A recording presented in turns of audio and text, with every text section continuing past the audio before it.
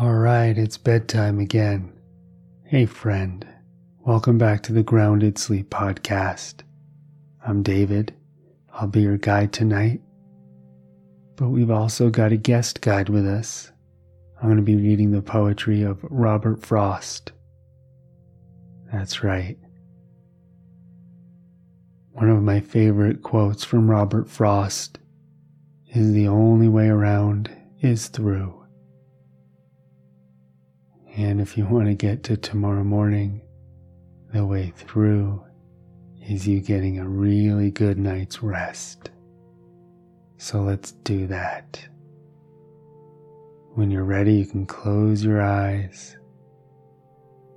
Hopefully you're in your pajamas, you're in bed, you've brushed your teeth, you've combed your hair,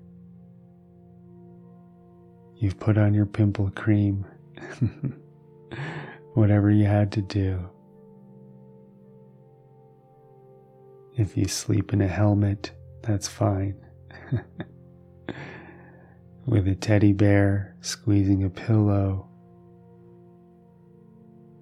whatever you need. I'm not judging. Well, maybe just a little. Just kidding. So with a light smile on your face, gratitude in your heart, go ahead and let yourself start to drift off into sleep while I read to you.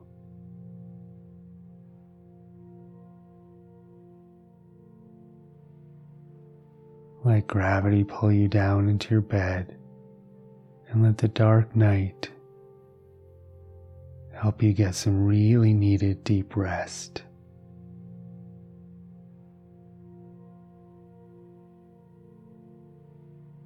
And I'm going to start with a poem called Pod of the Milkweed by Robert Frost. Calling all butterflies of every race, from source unknown but from no special place. They ever will return to all their lives, because unlike the bees, they have no hives. The milkweed brings up to my very door the theme of wanton waste in peace and war, as it has never been to me before, and so it seems of flowers coming out that should if not be talked, then sung about. The countless wings that from the infinite make such a noiseless tumult over it, to no doubt with their color compensate for what the drab weed lacks of the ornate. For drab it is, its fondest must admit, and yes, although it is a flower that flows with milk and honey, it is bitter milk as anyone who ever broke its stem and dared to taste the wound a little knows. It tastes as if it might be opiate, or whatsoever else it may secrete. Its flowers distilled honey is so sweet. It makes the butterflies intemperate. There's no slumber in its juice for them. One knocks another off from where he clings. They knocked the dye stuff off each other's wings. With thirst on hunger to the point of lust, they raise in their intemperance a cloud of mingled butterfly and flower dust that hangs perceptibly above the scene. In being sweet to these ephemerals, the sober weed has managed to contrive, and our 300 days and 65, one day too sweet for beings to survive. Many shall come away as struggle worn, and spent and dusted off of their regalia, to which at daybreak they were freshly born, as after one of them's proverbial failure, from having beaten all day long in vain, and against the wrong side of a window pane.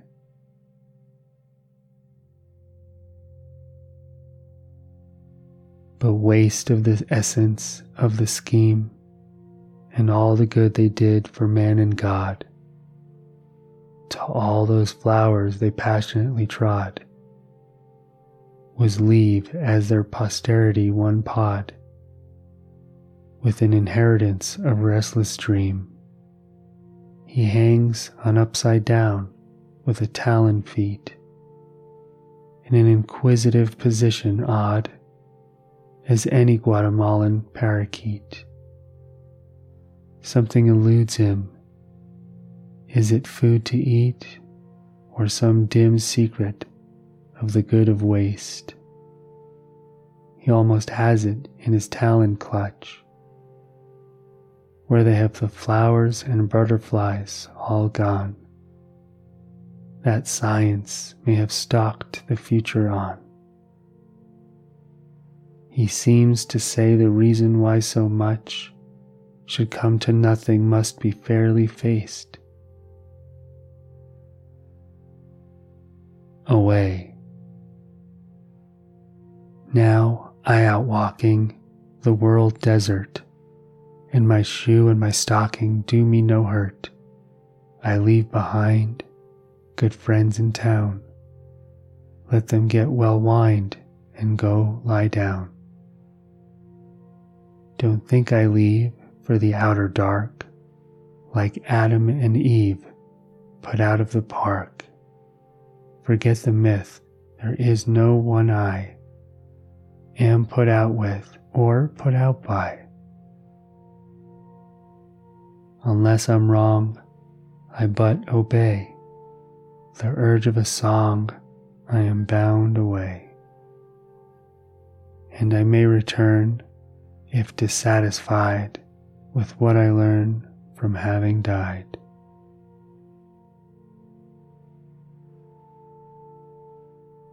A brook in the city.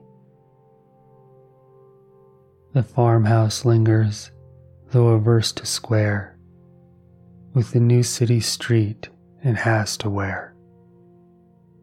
A number in, but what about the brook that held the house as an elbow crook?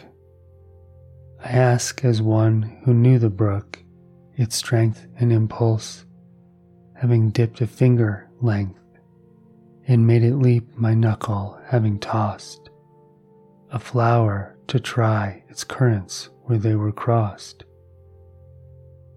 The meadow grass could be cemented down from growing under pavements of a town.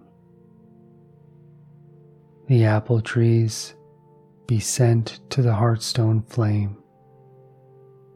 Is water wood to serve a brook the same? How else dispose of an immortal force, no longer needed, staunch it is at its source.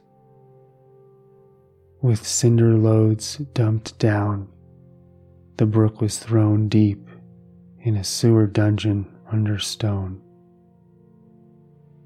In darkness still to live and run, and all for nothing it had ever done. Except forget to go in fear perhaps, no one would know except for ancient maps that such a brook ran water, but I wonder if it from being kept forever under.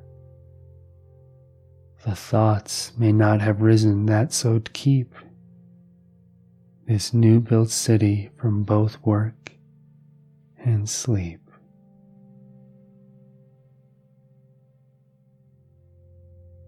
A boundless moment. He halted in the wind, and what was that? Far in the maples, pale, but not a ghost. He stood there bringing march against his thought, and yet too ready to believe the most.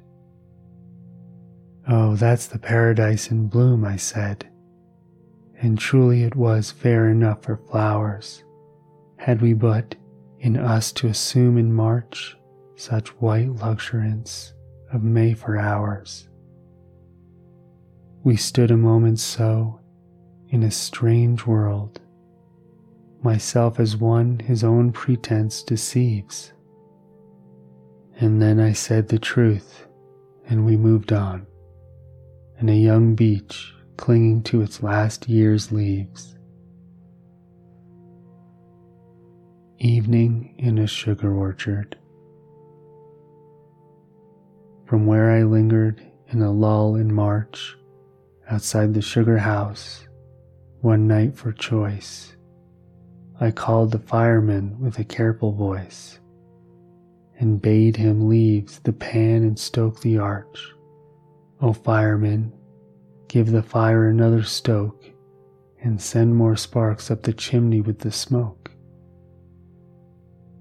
I thought a few might tangle, as they did, among the bare maple boughs, and in the rare hill atmosphere not cease to glow, and to be added to the moon up there. The moon, though slight, was moon enough to show on every tree a bucket with a lid, and on black ground a bearskin rug of snow. The sparks made no attempt to be the moon. They were content to figure in the trees, as Leo, Orion, and the Pleiades, and that was what the boughs were full of soon. Gathering leaves. Spades take up leaves no better than spoons, and bags full of leaves are light like balloons. I make a great noise of rustling all day, like rabbit and deer running away. But the mountains I raise elude my embrace, flowing over my arms and into my face. I may load and unload again and again till I fill the whole shed, and what have I then? Next to nothing for weight, and since they grew duller from contact with earth, next to nothing of color. Next to nothing for use, but a crop is a crop, and who's to say where the harvest shall stop? The valley's singing day. The sound of the closing outside door was all. You made no sound in the grass with your footfall.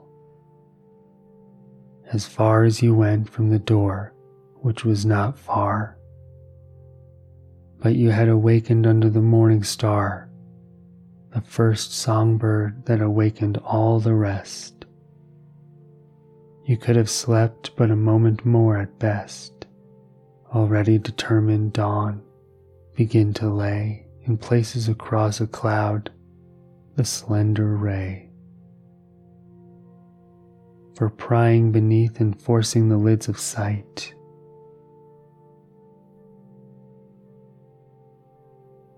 and losing the pent-up music of overnight. But dawn was not to begin their pearly, by which they mean the rain is pearls so early, before it changes to diamonds in the sun. Neither was song that day to be the self begun. You had begun it, and if there needed proof, I was asleep, still under the dripping roof.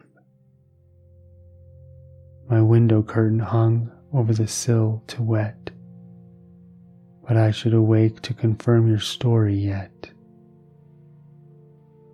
I should be willing to say and help you say that once you had opened the valley's singing day.